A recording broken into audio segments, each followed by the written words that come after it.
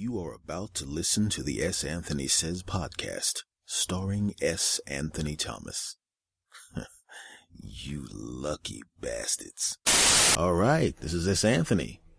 Glad you came back. Ready for the next one? All right, here we go. Go! S. Anthony Thomas. Go! S. Well, hello, my good friends. This is S. Anthony Thomas, host of the S. Anthony Says podcast.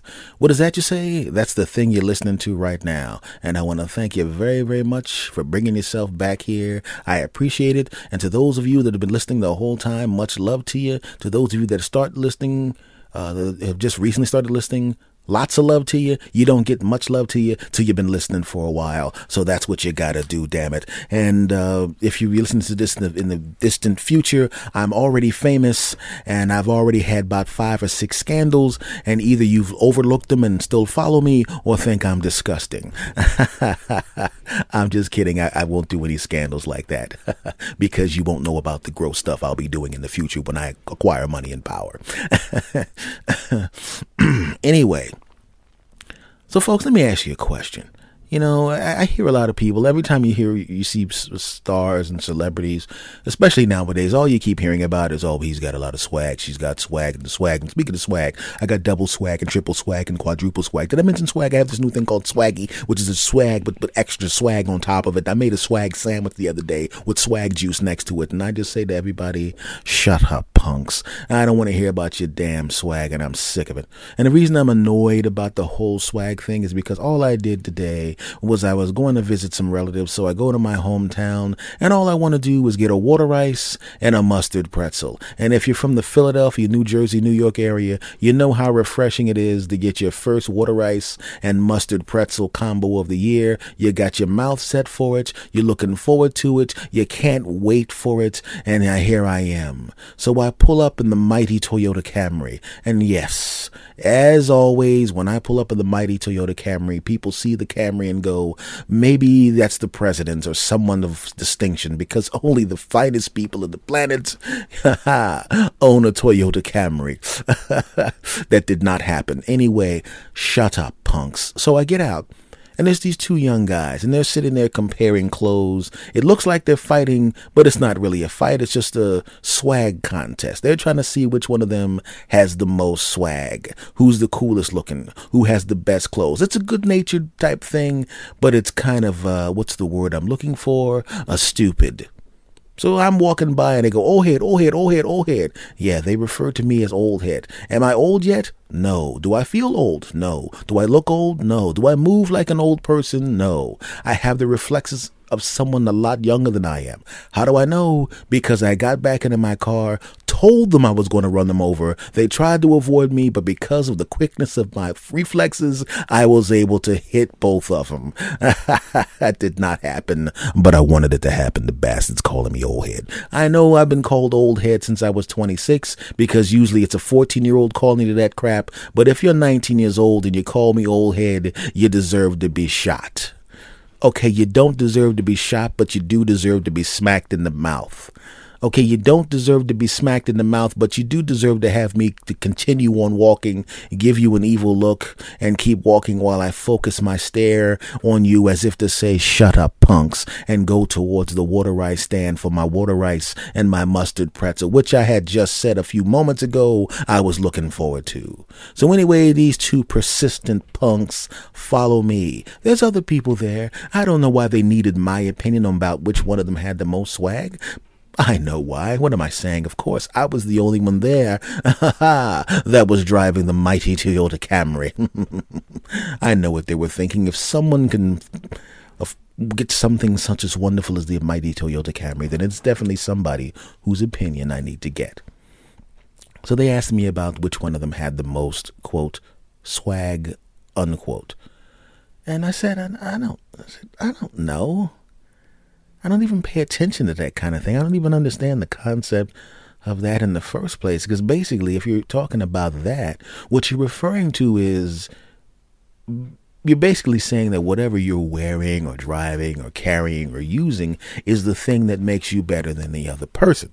I don't buy into that concept. I don't understand the concept. It makes no sense to me. I don't think that at all. I think if you're going to be important and impressive, it's got to be something that doesn't have anything to do with what you're wearing or what you're driving or what your girl looks like or how much your shoes cost or how shiny your phone is. Now, when you say something like that, in many situations and in many cases, what happens is you got a bunch of people with their eyes glazed over and they don't know what you're talking about because they've already tuned out as soon as you stop saying what they wanted you to say. And I thought about that because you see it all the time, man. And what is the difference between the swag of the young person or the person who thinks they're better because their car is expensive, or the person who thinks they're better? Because if you notice, people that actually have swag per se, what you would think of as a swag, usually don't say anything whatsoever. They don't have any reason to try to prove anything to you. Everybody that I know that's actually have had a large sum of money, who was important or popular or rich or something like that, never rubbed it into people's faces. The only time you actually see someone who has, quote, actual swag, who's rich and powerful, and who makes it clear that they have that kind of stuff, they usually have so much stuff, so many resources, so much money that, quite frankly, it's really not a big deal for them to drive a Porsche or a Lexus or a Mercedes, because, quite frankly, to them, that's the equivalent of a regular person driving, like a Toyota Corolla. They know they could afford $1 million vehicle, but they don't want to do anything stupid like that. And a Lexus to them is the same thing as you riding in a condo box or me in a condo box. It's the same thing. They don't need to prove anything. I mean, think about it this way. Imagine, for the sake of argument, you decided you wanted to prove something to somebody. Now, wouldn't you want it to be something that you earned? Maybe a degree. Maybe you started a business. Maybe you did something like that. That makes more sense to me, right? You just are the thing. You don't have to carry the thing or own the thing. You just are the thing.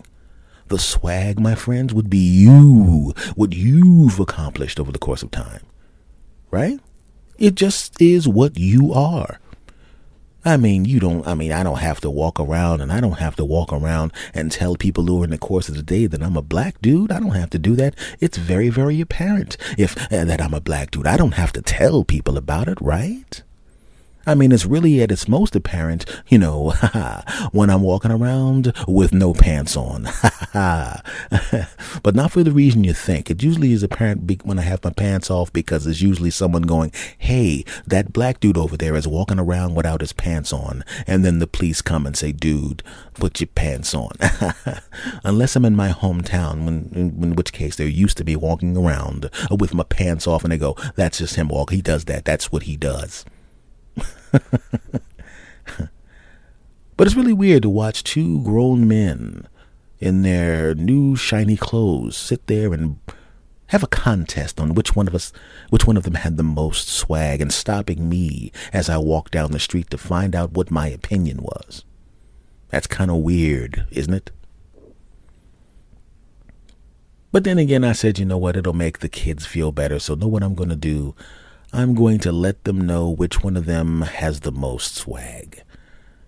And I told them which one of them had the most swag. And it hurt the other person's feelings. And then I said, oops, wait a minute. I made a mistake. I meant you. And then the person whose feelings were hurt brightened up. And the other person's feelings were hurt. And then I stopped and I said, just kidding. You look about the same to me, punks.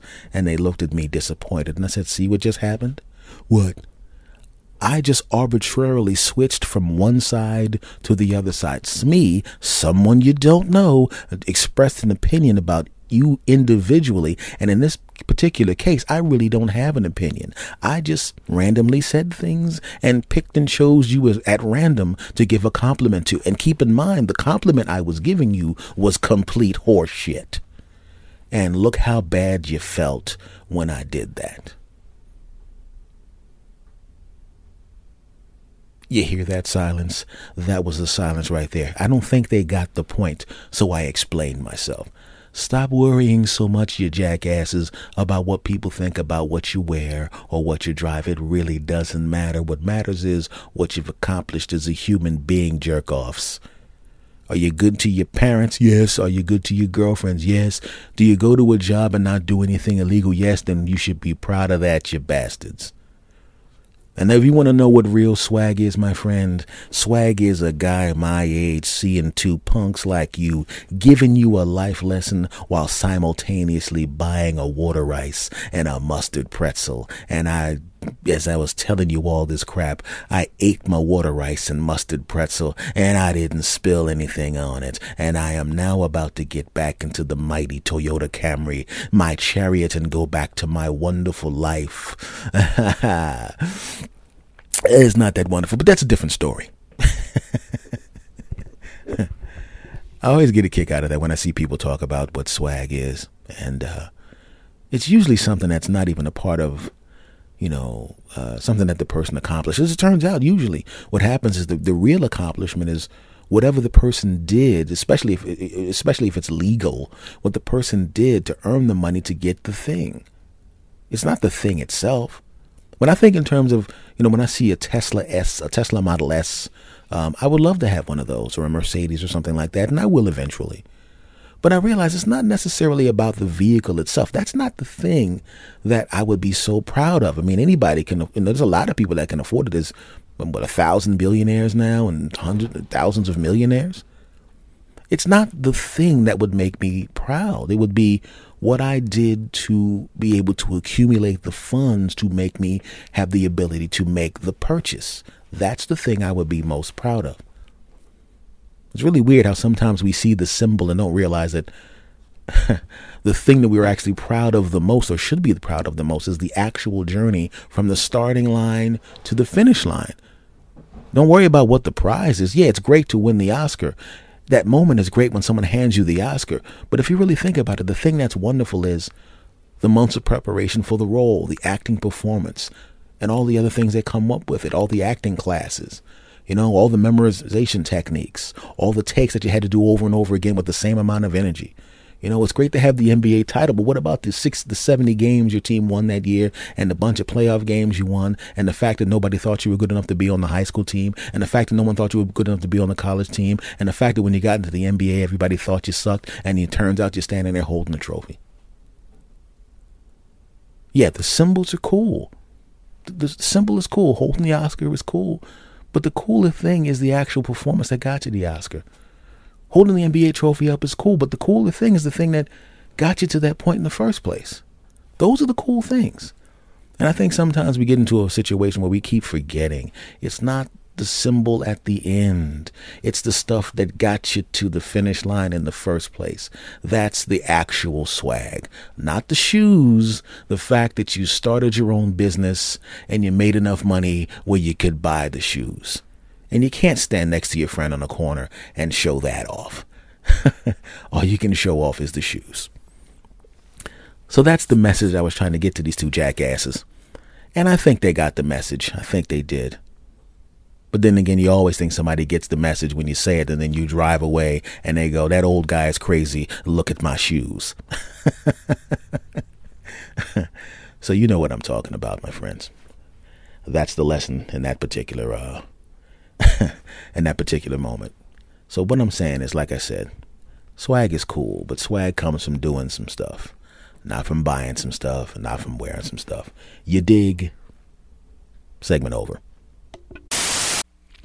Folks, let me ask you, you ever notice that, and this is one of the things I've noticed, there's many times where we really think that people know things, but you got to realize that people don't always necessarily connect the dots. There may be holes in their knowledge that we're not aware of, and we got to factor that in. Sometimes people don't know things. People think kids know more than they do. Now, kids know more than you think they know, but they don't know as much as they think they know. And I know that because I was a kid once, and I was a dope just like all other kids are dopes to certain things. I remember when I was a little kid, and back then, yeah, there was cable then and all of that kind of stuff, but it was new, and you would actually get to see some late at night. You'd get to see some of the cable stuff bleed over to regular television. But I was so young that I didn't stay up that late, so it never really mattered. But one day I woke up and it was a Friday. I knew that it was a Friday that I went to school, so I knew that when I woke up it was going to be Saturday. And I knew that from what I was told by the adults that the television stops at a certain time of night because at that time it did. And I said, but I didn't know when the actual cartoon started, and I didn't know what time it was. All I know was I went to sleep, I woke up, it must be morning, turn on the television set. So I turned on the television set, and there was really nothing going on. People selling cars and stupid crap and all sorts of garbage and farm reports and crap, like stuff who cares about. So I keep turning and I see the channels that have squiggly lines on the screen. And you're not going to sit there and wait and see if there's anything interesting there because you can't hear anything anyway. And there's squiggly lines. And if you're a kid, you have a short attention span. You just want to get to the cartoons or some dudes falling over stuff. But just as I was about to turn the channel, I noticed it was a pretty lady there. And I smiled because she's a pretty lady. And the squiggly line on the screen shifted to the right. And the lady was not wearing a shirt. Oh, boy. Now, even as a young child, not a child, but a child, I knew what breasts were and I knew what they were called. We probably referred to them as boobs at that point. I knew they were soft and squishy, but I didn't really think much of them. You knew that when your grandma hugged you, she had those things and they would hit you in the face, and they were like pillows when you were a kid, so you go to sleep when you're a little kid. But I saw these and I was not thinking maternally at the time. I did not, because you never thought much about the ones that your relatives, when your relatives would pick you up as a kid, they're part of your relative. You're not thinking anything. It is what it is. But this time I saw these things and I wanted to squeeze on them.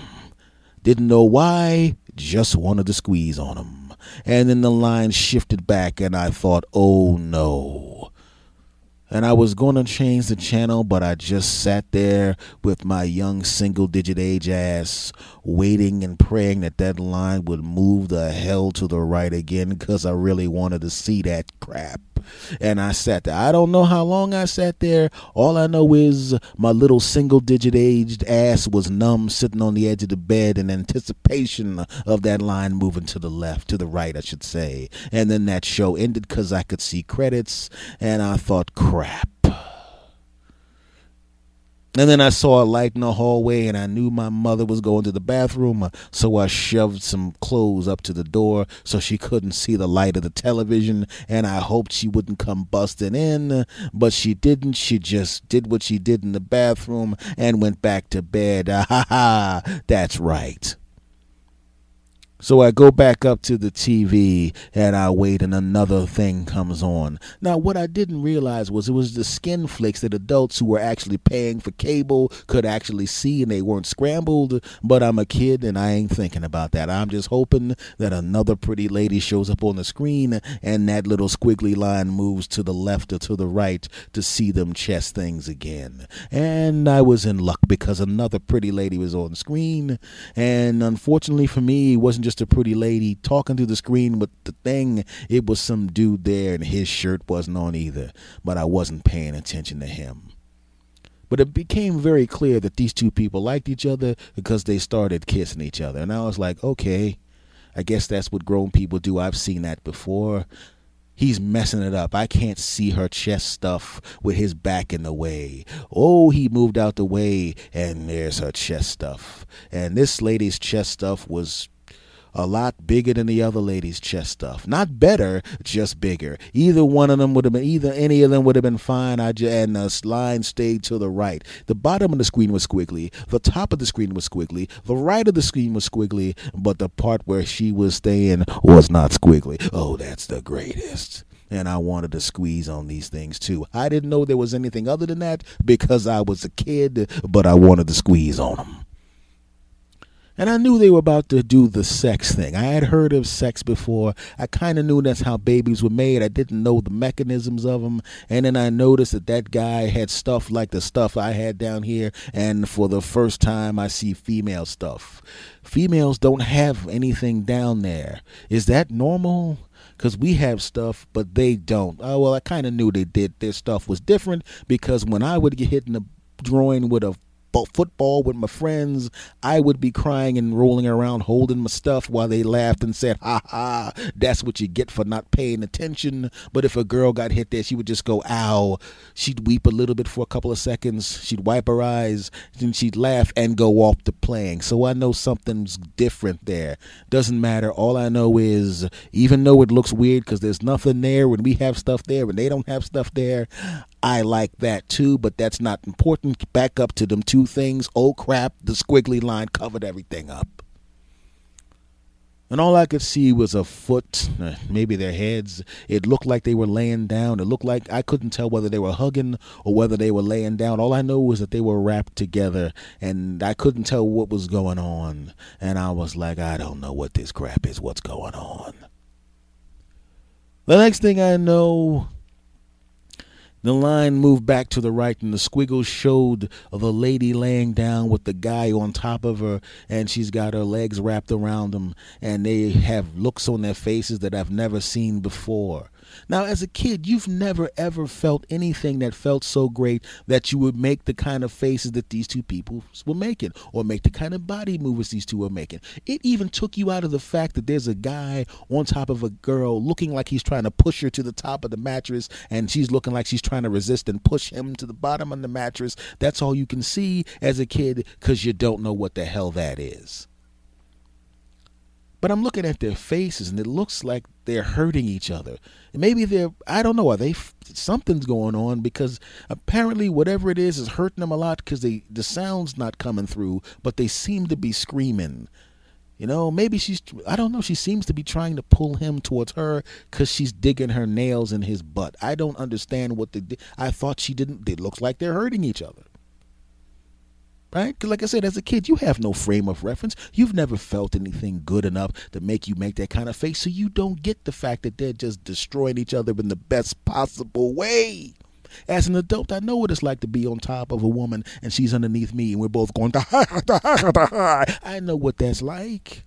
Not in the last couple of months, but who cares? That's beside the point. Shut up, punks. Back to the story. So then I'm going, okay, but the thing I started to notice was he kind of arched up a little bit in her boobs, and I said, okay, I don't care about the fight. I know that they're hurting each other for some reason. I don't get it, but them things are bouncing, and I like that, and I forgot about the whole thing. And then the squiggly line moved back over to the side and covered him up. And I really wanted to find out if they're fighting, who's going to win the fight. I've had fights before, not with a girl and not with my clothes off, but I mean, apparently they're fighting, and it seems to be a close fight because neither one of them has given up, and they both seem that they must be in pain of some kind. Look at her eyes roll to the back of her head. He's looked like she's killing him, and he's on top. She must be really good from down there. What a fight this is. But it doesn't make any sense. They're obviously hurting each other. They should just stop it. This is ridiculous. And the squiggly line moves back to the right. And now he's not on top of her anymore. And they're both looking at each other and they're out of breath. And I'm thinking, I don't even know who won the fight. Then she gets up and she turns over. And it looks like she's about to climb out of the bed. But he grabs her hips. And then he puts his thing back in her stuff again. And I'm going, didn't you resolve this already, you two? Can't you learn to get along? Do you have to keep fighting like this? Obviously, this is hurting. And they continue on with this battle. And as it turns out, they're really hurting each other now because they're now yelling. I couldn't hear the sounds, but by their faces, it looks like it was hurting even more than it was before. Why are these people doing this to each other? These people are sick. And this guy's sick too. It was bad enough he had pinned her to the bed and was beating her up. And now she's trying to get away and he's beating her up. I don't like this guy at all. I hope somebody's. I know this is just a story or something. But they should have the police go in there and stop this guy. And the squiggly line moves back and covers him. And then the squiggly line moves back, and now she's on top of him, and they're really hurting each other now. But this time I'm cheering her on. Get him, because this bully was on top of her and obviously beating her up. And then she tried to get away, and he grabbed her hips and was beating her up from behind. And now she's on top, really giving him the business. Look at him. She's holding his hands down. She's winning this fight. That's right. And then she jumped off of him, and then some weird stuff, some stuff happened to his. I don't know. Maybe she broke his stuff because some stuff happened. I don't know what that is, but that looks gross. It looks like when you blow your nose. I don't know. That's disgusting. But she's laughing, and he's laughing, and then they're kissing again. Oh, okay. Well, at least they made up. I mean, And then it goes off. And that's what I actually remember literally having these thoughts while watching this. I didn't realize I had just seen an adult film, because when I watched it, I started thinking, well, I know, obviously now I know that the stuff goes and stuff, but if it hurts like that, why would you want to do it? And of course, later on, I found out it doesn't hurt at all. Oh no. As it turns out, those two people are having a good old time. Ooh. But a lot of times we think kids know things when they really don't. I literally thought these two people were fighting. I really did. And this is not, I'm not kidding. I thought they were fighting back then. Right? So when I saw two people kissing, I'm going, you guys don't even know what that leads to. Look at those two kissing each other. All they're going to do is go home and hurt each other and fight. Right? And when you would hear somebody go, no, my parents were fighting, I'm going, that's disgusting. Parents fighting. I know what fighting parents means. I know what it means when grown-ups go home and fight. That's disgusting. They're going to beat each other up, and then some weird stuff's going to come out of the dude like it's blowing his nose down there, and then she's going to laugh, and he's going to laugh, and they're going to kiss, and they're going to be the bed's all stinking, and that's disgusting. Little did I know that less than a decade later, I'd be engaged in that activity. For much longer than that, of course. Not by much. But listen. But it's amazing what people don't know. Like you said, you just assume kids know things. Nah, man. If you want to tell kids, you got to make sure you got to tell them what you need them to know. Don't let them find out stuff on the street. Don't let their dumbass friends tell them anything. Their friends are morons. They don't know anything. And finally, when I was a little older, my mother gave me the birds and the bees story, and then she got me this little book that explained exactly. And I was like, oh, that stuff that comes out makes the babies. Oh, I get it. So he puts the thing in, and then they put the thing. So it feels great. Oh, because even the book goes, and mommies and daddies hug, and they hug really closely, and they love each other, and it feels really good. And it feels a little tingling sensation, and then the stuff comes out, daddy, and he puts it in mommy, and then mommy has the baby, and I'm going, oh, now I get it. Oh, so what? Oh, and I didn't tell my mother that I had seen an adult film with two people getting it on.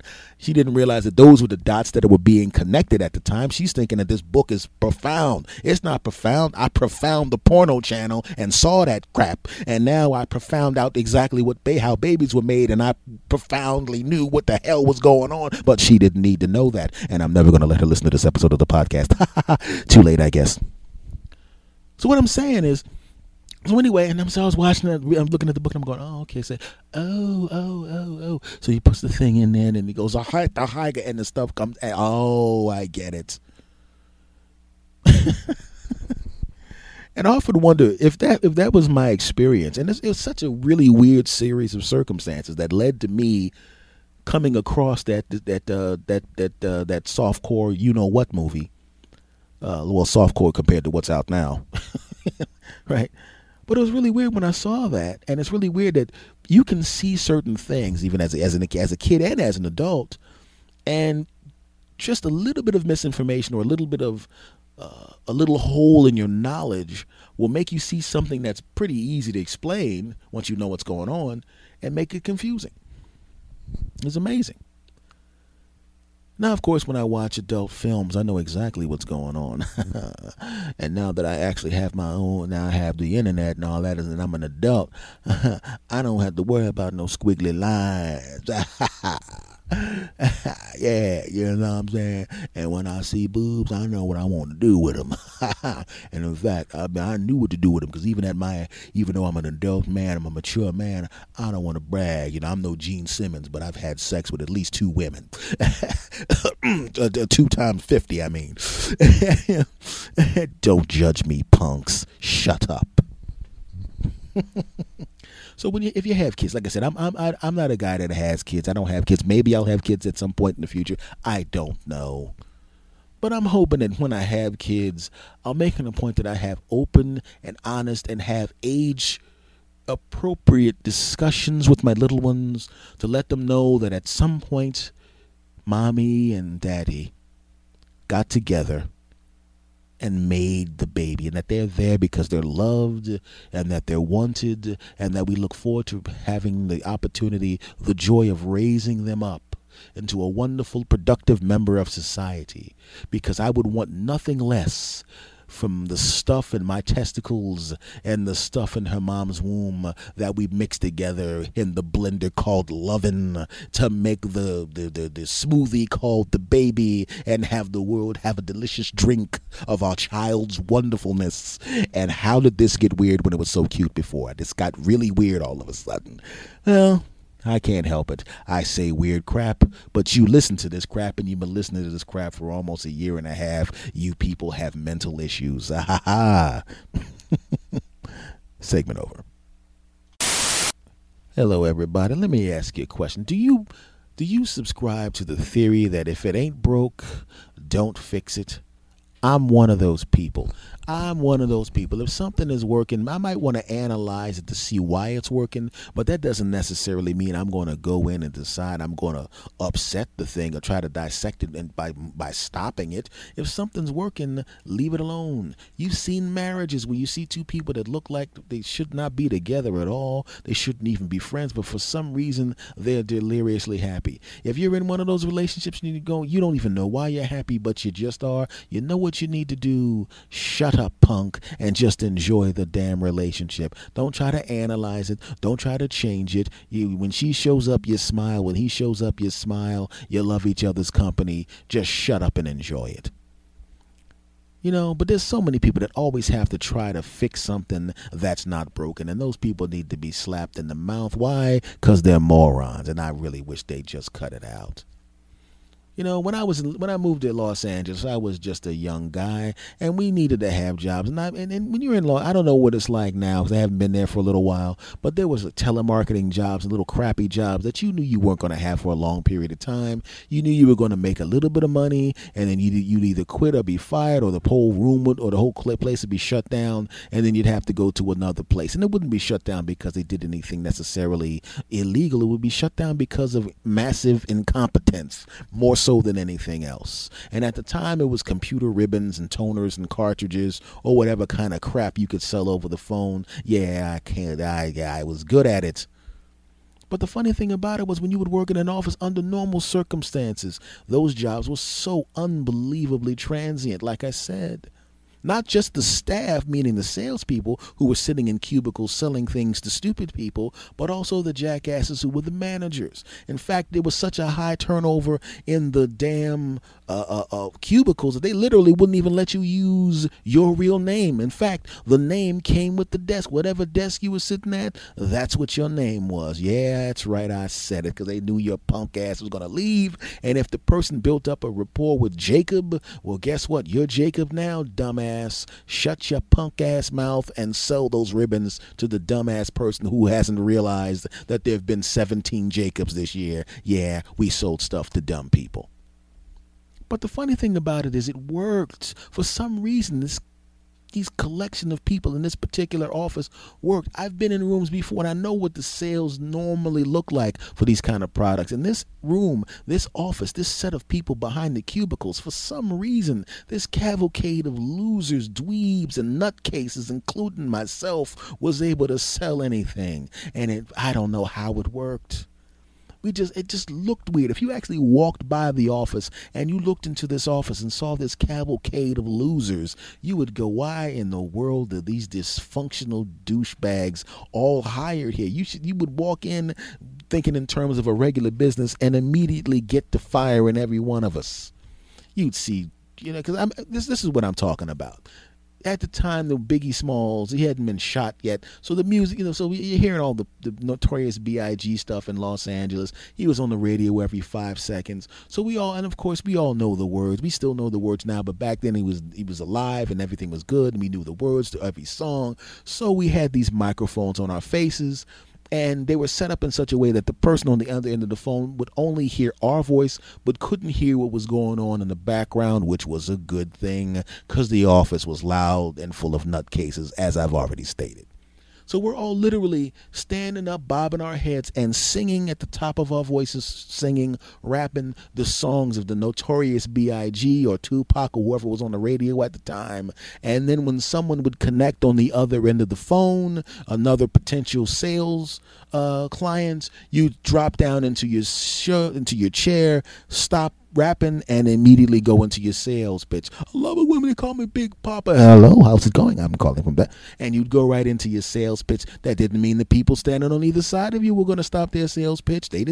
Stop rapping. They didn't stop rapping. They were rapping at the top of their lungs, and you were looking up at them like, I can't wait to get this damn sales call over because my favorite part comes up. This is the part where I do my solo in the office, and they stop rapping and give me my little play, and then you finish your sale. Thank you for this and that 30, and if your verification call is coming within the next week, and thank you for buying this bull crap product that probably sucks. You hit the button, sales finalized in the computer, you jump up just in time to hit the part of the song where everybody knows that's your favorite part, and they just go and fall back, and they stop rapping and they fall back into the hype man part where they just go yeah while you rap the part that you like the most, because for some reason everybody fell into a part that they like the most, and everybody acquiesced and let them have that part. Yeah, that's right, it was cool.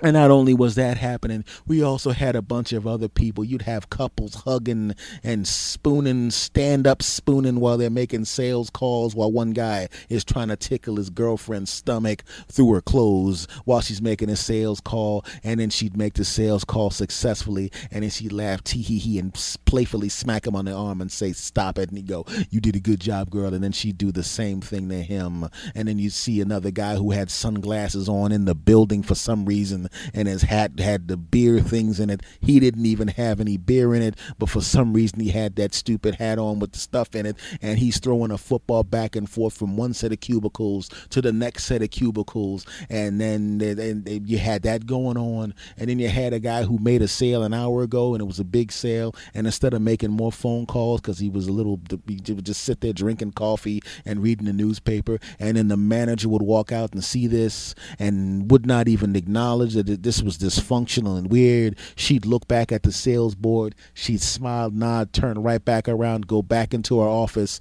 close the door, and go back to taking meth. This is the kind of office that I'm talking about. But it was a great sales office. For some reason, this cavalcade of losers, dweebs, and nerds were able to make a lot of sales.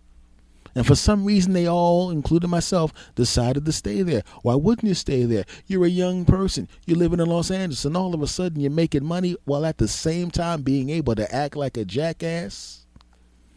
So there was really not a lot of turnover in that particular office until the manager decided to go in there and take some meth to come down from the coke that she used, to come down from the weed that she used, to come down from the heroin. And all of a sudden one day she's not there anymore. She's not dead. She's just not there. I have a feeling she went to jail. I'm just saying she was gone. And the new manager comes in. Now, if you have a sales office that's making the kind of numbers, selling the kind of numbers, have a 95% verification rate, meaning 95% of the sales that were verified independently stood on the board, which is a fantastic number at the time, you were sitting there going, if I came into an office that was like that, I would not touch a thing. They were selling more than other offices, and their sales stayed up. You leave it alone, right? You wouldn't want to mess with that, right? Wrong. Guy comes in with his buttoned up suit, sees what's going on in there, and I've already described, and some of the things that were going on in the office I didn't want to describe. I just wanted to describe stuff that was easy to describe visually, and let's just say more stuff than that was going on. And he decides, hey, we got to get everybody here in ship shape. We got to make sure we get this office squared up. Okay, what are you doing with the football? What are you doing? This is a place of business. Put that football down. Put that football. What do you got sunglasses on? Okay, let me see your eyes. Oh, shit. Put the sunglasses back on. Ha, ha. Take those sunglasses off. Take that stupid hat off. Come on. What's with the music? Why this is a place of business? Turn the music off. You can't have music on in the place of business. Turn that off there. Why are the windows open? Because you don't want any distractions. Close the windows down. Why would you want to look out and see bright sunshine in a beautiful city, and turn the lights down? The lights are too bright. We're going to try to save some money here. What are you doing drinking coffee and drinking? I know you just made a big sale, but don't you want to make another big sale? Come on, stop standing up. Just sit down in the cubicle. You're making too much noise. Talk softer. Turn the microphones down. And that's what the guy was like. Now, once the atmosphere in the office was changed, we couldn't even look out the windows anymore. We're living in sunny California. You look out the windows, it just makes you happy. Most of us were transplants from another place where you look out the window and all you see is brick buildings. Now you can look out, you see palm trees. You can see water. You can see brand new cars. You can see people walking around in tank tops. Ladies can see dudes walking around in muscle shirts. Everybody having a good time. People over in the coffee shop that are next to the water with the big stupid coffee cups of people drinking it, and the little hippies over there and doing all the people skateboarding, and that made you happy to see that. You wanted to look out the window. But we couldn't do it anymore because he wanted to change the culture. He wanted to make this is not a place of business. Couldn't throw the football back and forth. Couldn't do that. Couldn't bond with the other people on the other side of the room.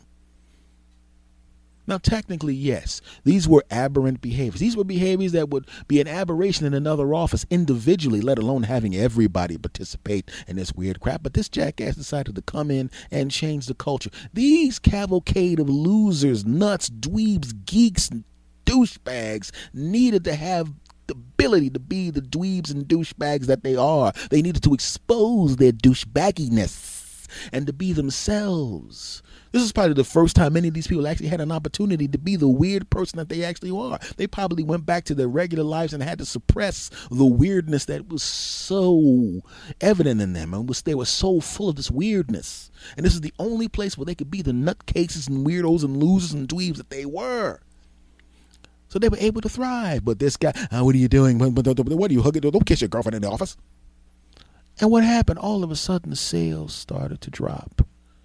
Because the sunshine that existed in that office and the sunshine that existed in the faces and the spirits of everybody in the office was dead now because Johnny Douchebag decided to come in and flex his muscles.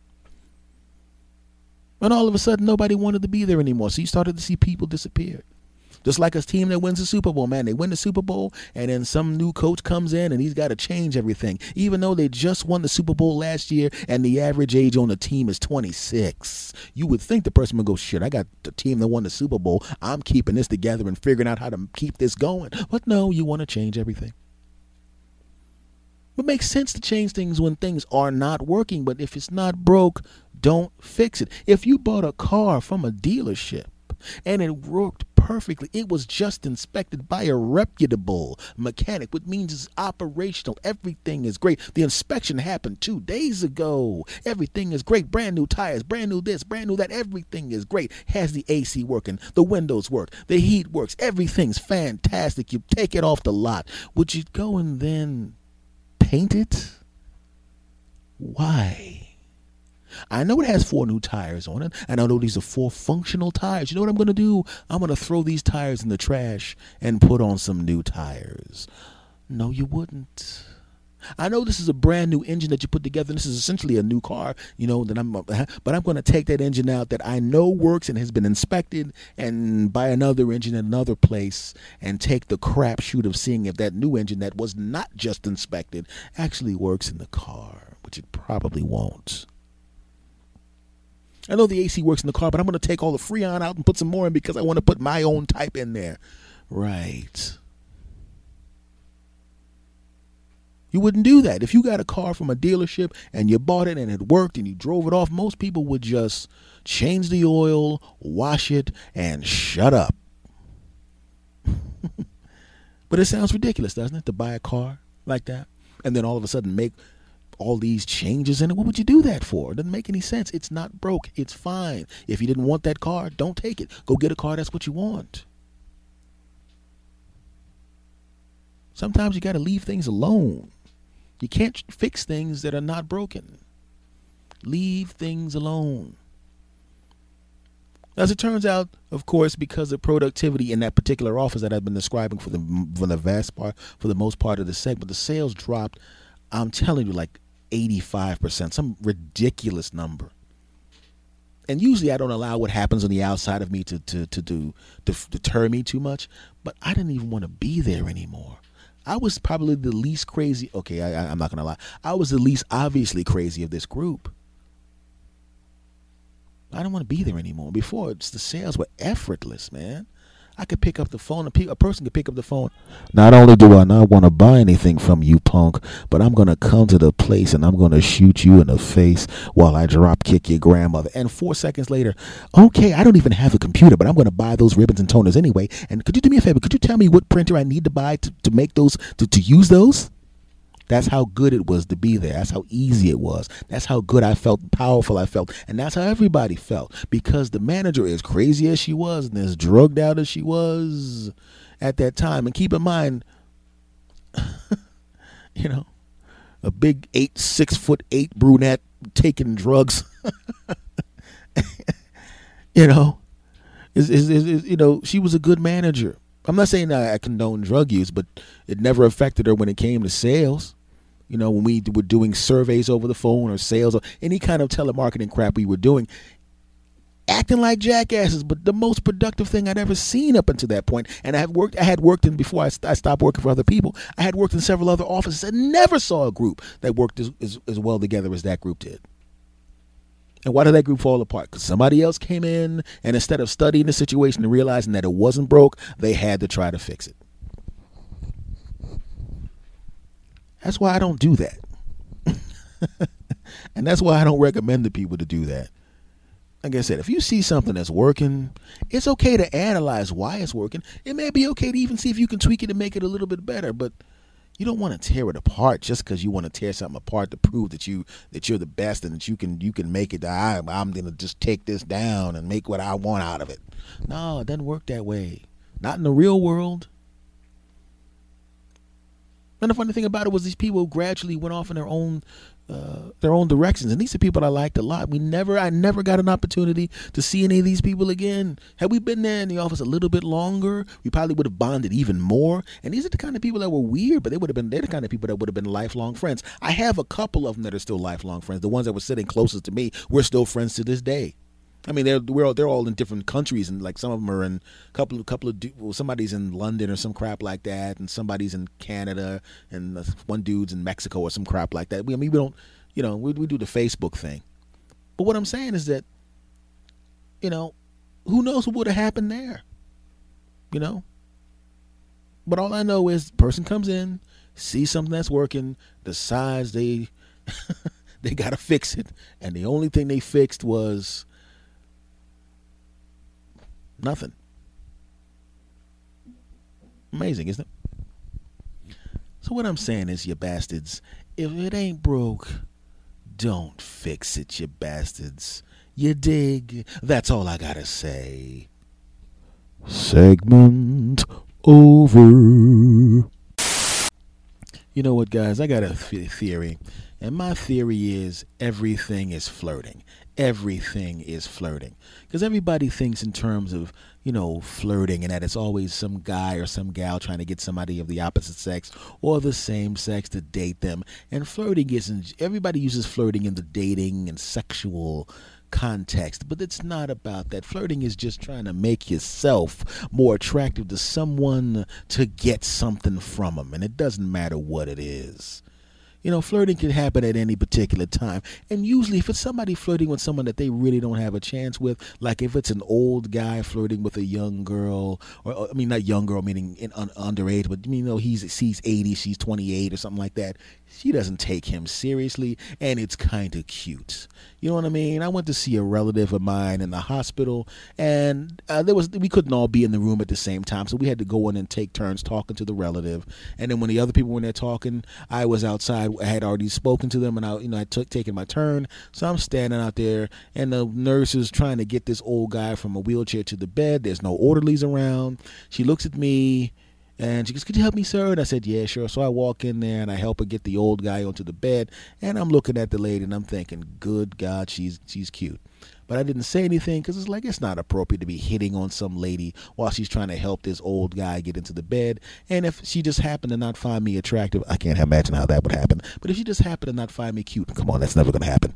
But somehow if that happened, I would look like a dope. And then that old guy would be looking at me like, "You disgust me, punk. Get out." And so I help her get the old guy up, and I start to walk out, and then she pulls the curtain back around, and I could hear them talking, and then I could hear him go, and then she goes, "Okay," and he goes, well, it was actually a doctor, not a nurse, sorry. And he goes, "I know one thing, I really wish I had a hernia." And she tee-hee-hees him, and I know for a fact that when my doctor grabs my balls and tells me to cough, I can't look, and my doctor's a pretty young lady. Well, she's my age, so that's young. Shut up, punks. And if I said to her, "Listen, woman who's age appropriate and attractive, now that you have my balls in your hand, I'd just like to say I'm really glad. I really wish I had a hernia." Tee-hee-hee. She'd probably have me thrown out by security, and I would deserve to be thrown out by security because that's inappropriate and stupid and not the right place to flirt. But it would be flirting. Old guy does it. It's hee-hee-hee-hee. I would have tried to do it, and I would have gotten beaten up in an alley. But everything is flirting, man. Everything is flirting, and you need to appreciate that everything is flirting and stop lying to yourself that everything is flirting. Even same-sex guys who are not gay flirt with other guys because all flirting is trying to make yourself look better to the object that you're interested in. And I don't mean to objectify an individual. I'm just trying to make a point. Shut up, punks. Back to what I was saying. And you see a guy, and he's watching football, and he seems like a cool dude, somebody you might want to become friendly with. He seems to be cool and popular in the bar. The bartender likes him, and you think the bartender's cool, and you're going, "This guy looks like somebody that would be cool to hang out with." You may not even say it consciously. It may be subconsciously. You've seen people that you thought were cool, and you decided to sidle up next to them and to try to have a conversation because you think it'd be fun to have a conversation with the person, and they look cool, and you want to be friends with them. You know you've done it, punks. I've been the person that people have done that to. And I don't blame you. Right? So you sit next to the guy and you're looking at the guy and he looks over at you and you don't necessarily seem as cool as he does. And he knows it. He's like the cute chick and you're the chump that's trying to get her attention, and you're thinking, "I could make you so happy if you were mine." And she's thinking, "Ha ha, that's never going to happen, punk, unless you show me a reason why I'd even pay attention to your punk ass." And it's the same thing. You're looking at that guy and he's there and you're thinking, "I could make you so happy as one of your buddies if you just give me a chance." And he looks at you and he's like, "Ah ha ha, nerd. Shut up, punk. Move away from me. Your nerd drippings are messing up my beer."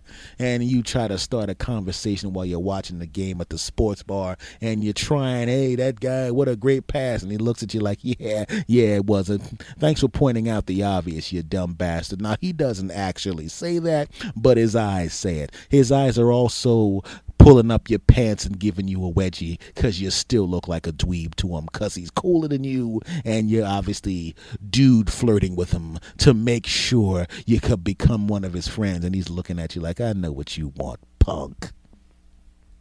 You would like nothing better than to get all up on my couch at my house with me and my friends and then celebrating and eating my nachos and watching the game and then being able to call me and go out and play football and hang out and be cool. But you gotta prove something to me, punk. You're not worthy of being with me, punk. These people have proven to be worthy of being with me, punk. That's why I gave them what they wanted, my friendship. But you haven't proven anything. anything talking about nice catch. Why don't you just talk about the weather, punk? You have added nothing to this conversation, and now I'm going to turn my face back to the screen because the sight of you and your bad attempts at conversation make me sick, punk.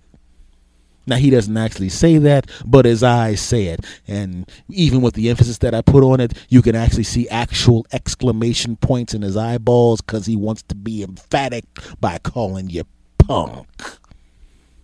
So he looks back at the game. And then you actually say a halfway decent point, something that he hadn't thought of. So now he's a little bit interested. Wait a minute. You're not a complete punk. You actually pointed out something, a good point in the game that even the commentators didn't point out. Wait a second. Maybe, just maybe, you might be ass on my couch worthy. I haven't decided yet, punk. But now I'm just going to call you punk instead of punk because you're still a punk, but not a punk. And then you say a few more things, and you said something funny, and he laughs. And now in the back of his mind, he's kind of picturing you at the house. But not quite. Not yet. Not yet. And then all of a sudden, he overhears you. And of course he overhears you because you're talking loud on the phone. And what are you talking about? You're talking about the fact that the only reason you're at the bar tonight instead of watching that game live is because you have season tickets, but you didn't think you'd be available to use them. And you're talking to the guy who's actually at the game using your tickets, and he overhears that, and he's thinking, whoa, he had a good point. He said something funny once, and this bastard has regular access to season tickets. And then he looks at the screen, and then he looks back at you, and then he looks at the screen, and then he looks back at you, and he looks at the screen, and he sees people celebrating and high-fiving. And then all of a sudden, he sees the guy on TV giving the thumbs up, and you're talking about on the phone about getting a thumbs up, and he sees that guy, and he now knows that it's the truth. Those people on the screen right now on the Jumbotron are the people that are sitting in the seats you would normally be sitting in, and all of a sudden, he can picture himself with you. All of a sudden, you're dude to dude, straight dude to straight dude, hot. He's thinking about all those good times of you and him at the game instead of watching it at a bar, eating those $12 hot dogs and drinking those $9 beers at the game instead of at the sports bar. He's imagining himself sidling up next to you at those seats at those two people on the screen that he's sitting in, and he's imagining hugging you at the end of the game when your team scores the touchdown that wins it or clinches it, and he's sitting there going, wait a second.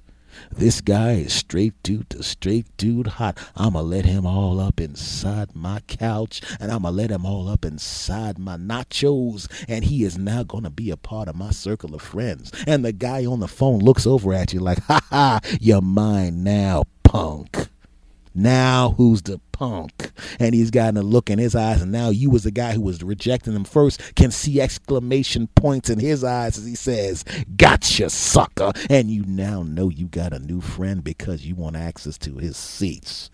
And the next thing you know, a friendship begins. And it didn't start out good. You were rejecting him, and he was working hard. And then he got the upper hand. And now all of a sudden you've been friends for 10 years and you're equals.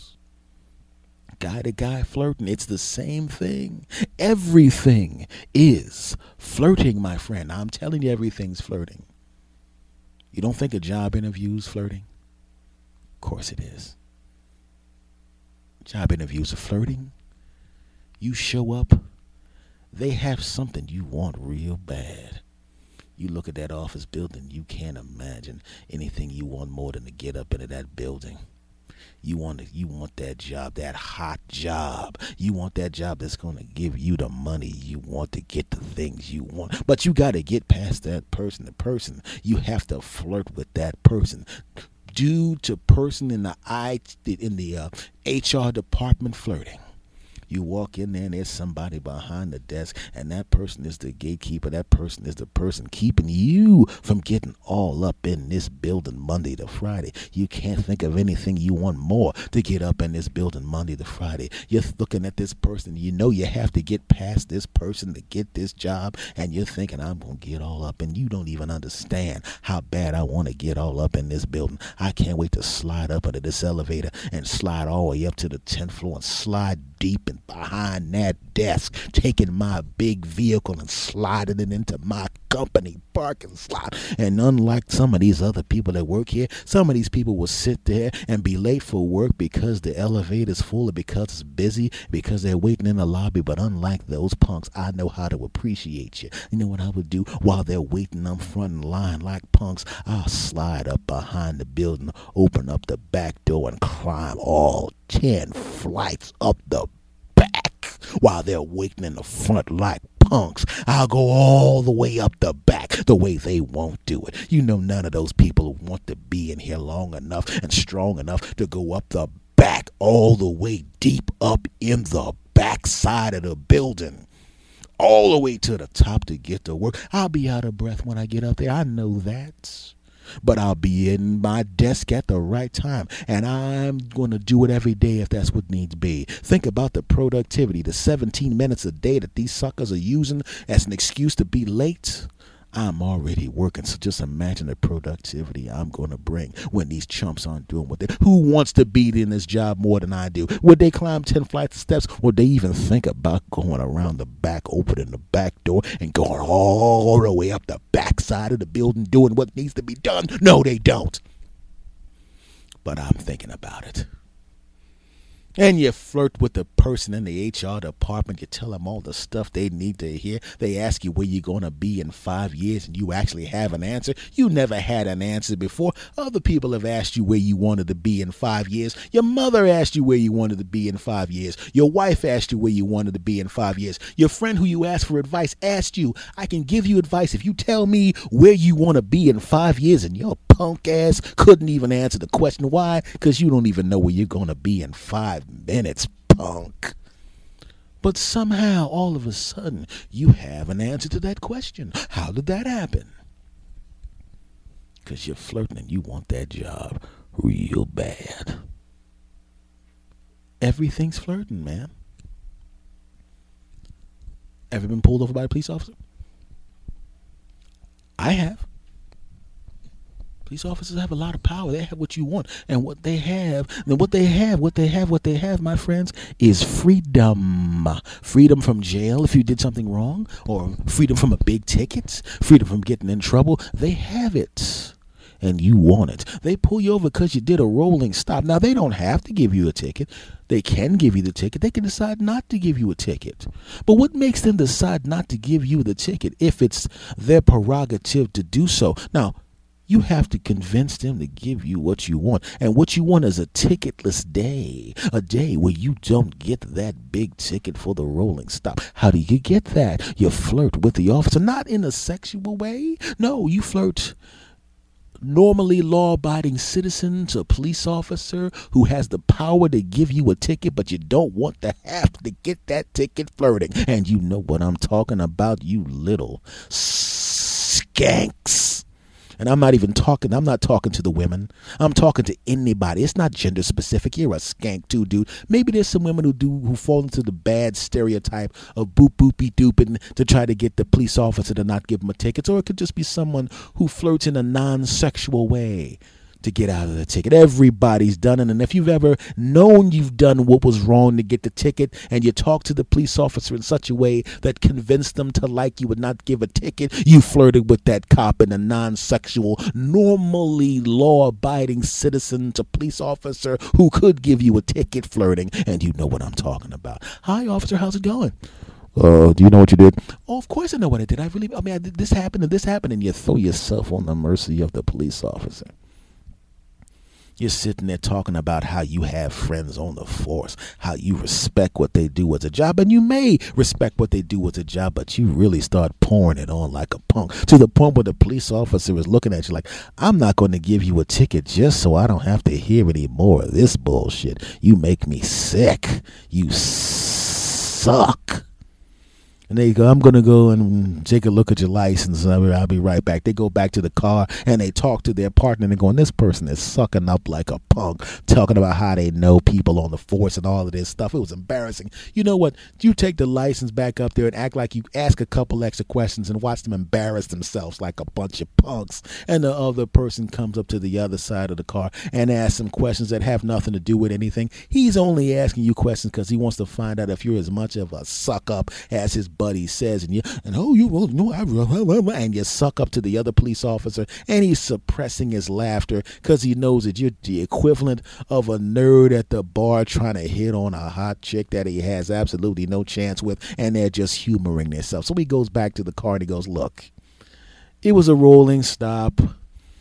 We went to the car. They're nice enough people. Look, we'll just give them a warning. I don't think they'll do it again. And there was really no danger. There's no reason to give these people a ticket. And they come back to the car and they say, listen, just be careful next time, okay? And you go, thank you, officer. I really appreciate it. Then the officer goes back to the car and drives away, and you know you just got what you needed, you little flirt with the cops skank. And this is not a gender-specific use of the word skank. This is to anybody who does that, including myself. You know what I'm talking about. You just flirted with that police officer to get out of a ticket, skank. You know what you did. Everything is flirting. It's all flirting. In fact, this podcast is me flirting with you. I'm telling you little cute stories because I want you to listen to me on a regular basis.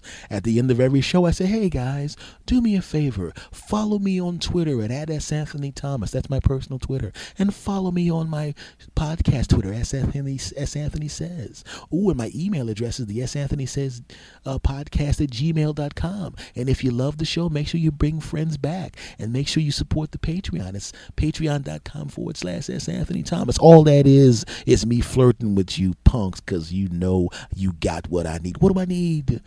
I need to keep getting kind email from you punks. I need to have you keep following me on all this other kind of stuff. Why? Because I like doing it and I like the kind words. I'm flirting with you punks. You know why? Because I love it when you guys write stuff about how funny you think the show is. Oh, yeah, I read the email. Oh, yeah, you need to give me what I need, punks. I like it when you follow me on Twitter and DM me about how good you think the show is. Yeah, that's right. I read them, and I read them nice and slow while I drink cocoa and drinking all that love. Yeah, damn it. Yeah, that's right. Big Daddy gives you listeners what you need. Okay, this is getting weird, isn't it?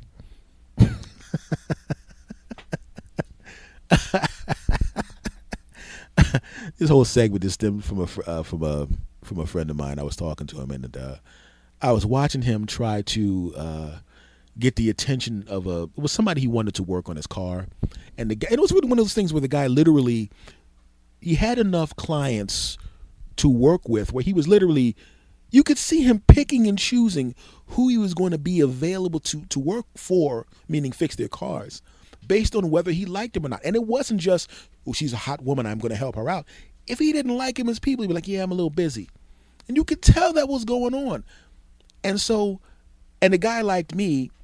And, cause like I said, if you live I was in Los Angeles at the time. And it was one of those things where where I was living, the mechanic was so far away that was good.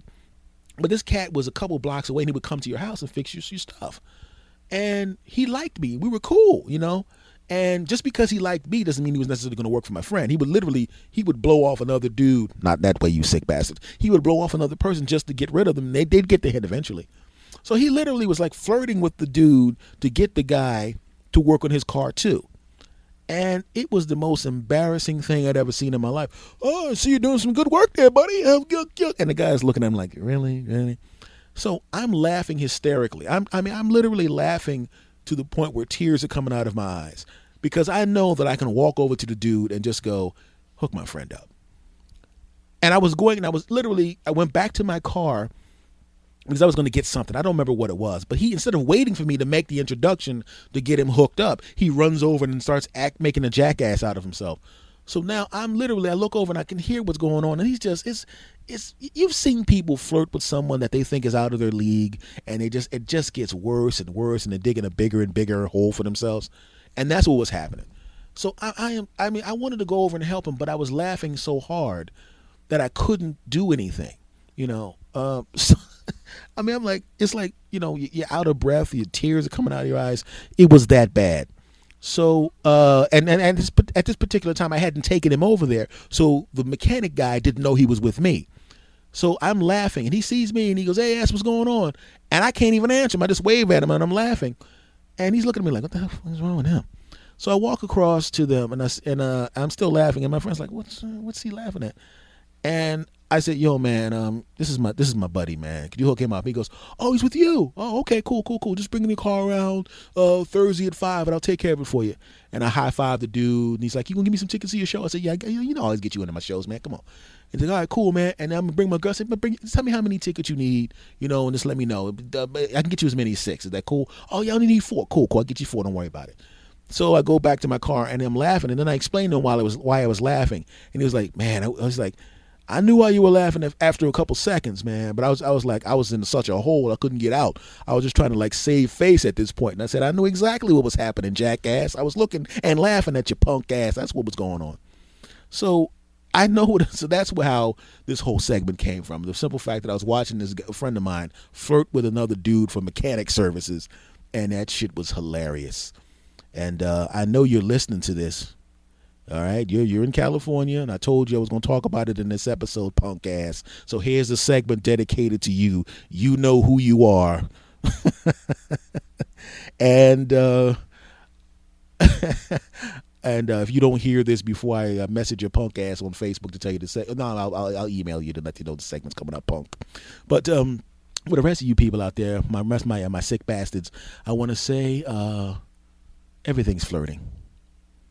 Everything is flirting. In fact, I'm not wearing a shirt right now. Oh, yeah. Segment over. Well, folks, this has been another episode of the S. Anthony Says podcast. I'm your host, S. Anthony Thomas. I want to thank you guys very, very much for listening to the show. I appreciate it. Like I said, I look at the numbers, and I say this every week, but so far you guys have been really cool in bringing people back, and I keep seeing more and more people listening and all that kind of stuff. And in the last segment, I referenced the fact that I get kind email from you. Thank you very much. For those of you that like to email and talk about my greatness and how much you love me. Yeah. The email address is the S. Anthony Says podcast at gmail.com. My personal Twitter is at S. Anthony Thomas. The show Twitter is at S. Anthony Says. Make sure you follow both of those. If you love the show and you want to support the show, you can do so at patreon.com/S. Anthony Thomas. Because I'm going to put some crap. I'm actually going to put up podcasts, shorter podcasts that are Patreon only. They will not be any place else. I will not release them any place else unless I become famous, and then I'm going to, of course, scour through my old crap and try to make money off of it. Shut up, punks. But in all seriousness, I want to thank you guys very, very much for supporting the show by spreading the word. It means a lot, and I appreciate you bastards. I really, really mean that. You sick bastards. Much love to you all, and I will see you next week. Why? 'Cause that's what I do, you sick bastards. S. Anthony out.